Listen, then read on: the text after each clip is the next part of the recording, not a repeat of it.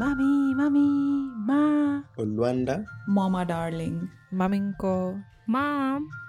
This is Mother Mine, reflections on our mothers and how they've shaped us. 48. Close. I just moved, but before that we lived on the same street. That didn't mean that I saw her all the time, but it meant that I had her close by at all time. I also grew up with divorced parents and I'm a single child, so I lived with my mom, which meant that we have a very close relationship. We share the same humor, we share the same memories.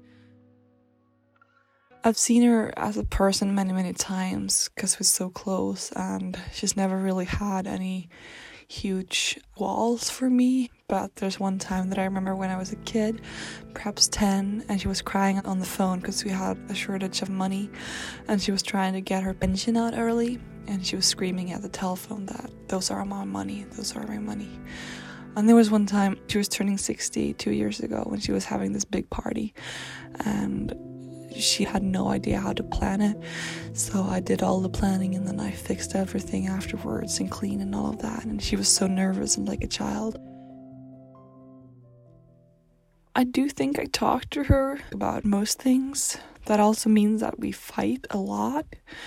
When I was a teenager, we fought all the time, and today too, there's, small things she says, or the way she chews, or the way she thinks I say something, or the way I chew, or the way someone of us is silent that can hit up a fight. I do think that we talk about almost everything, and that's become better over the years too, and now I try to open up to her about things more and more. Things we don't talk about is perhaps how she had a lot of boyfriends when I was growing up, and I felt that she didn't really see how that affected me. They fought a lot, and I thought and felt that she acted most on her feelings and not considered mine. She really encourages things that I do.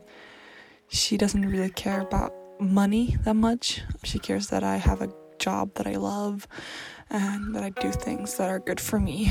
And she wants me to be a creative person. Her influence shows up all the time. She's the ground stone to everything I am.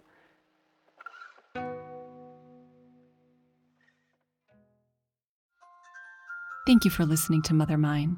I'd like to say a huge thank you to each and every one of our contributors. I'd also like to thank all of the wonderful international producers who helped me recruit participants for Mother Mine. I could not have reached so many people in so many places without you. Thank you so, so much. And finally, I'd like to thank all of our wonderful and generous Kickstarter backers for their support of the Mother Mine project. You are the ones who have brought these stories to life, and I am so grateful. Thank you. Mother Mine is created by me, Katie Semro, and produced in conjunction with our mothers ourselves. Buenas noches, mi amor. Duerme bajo el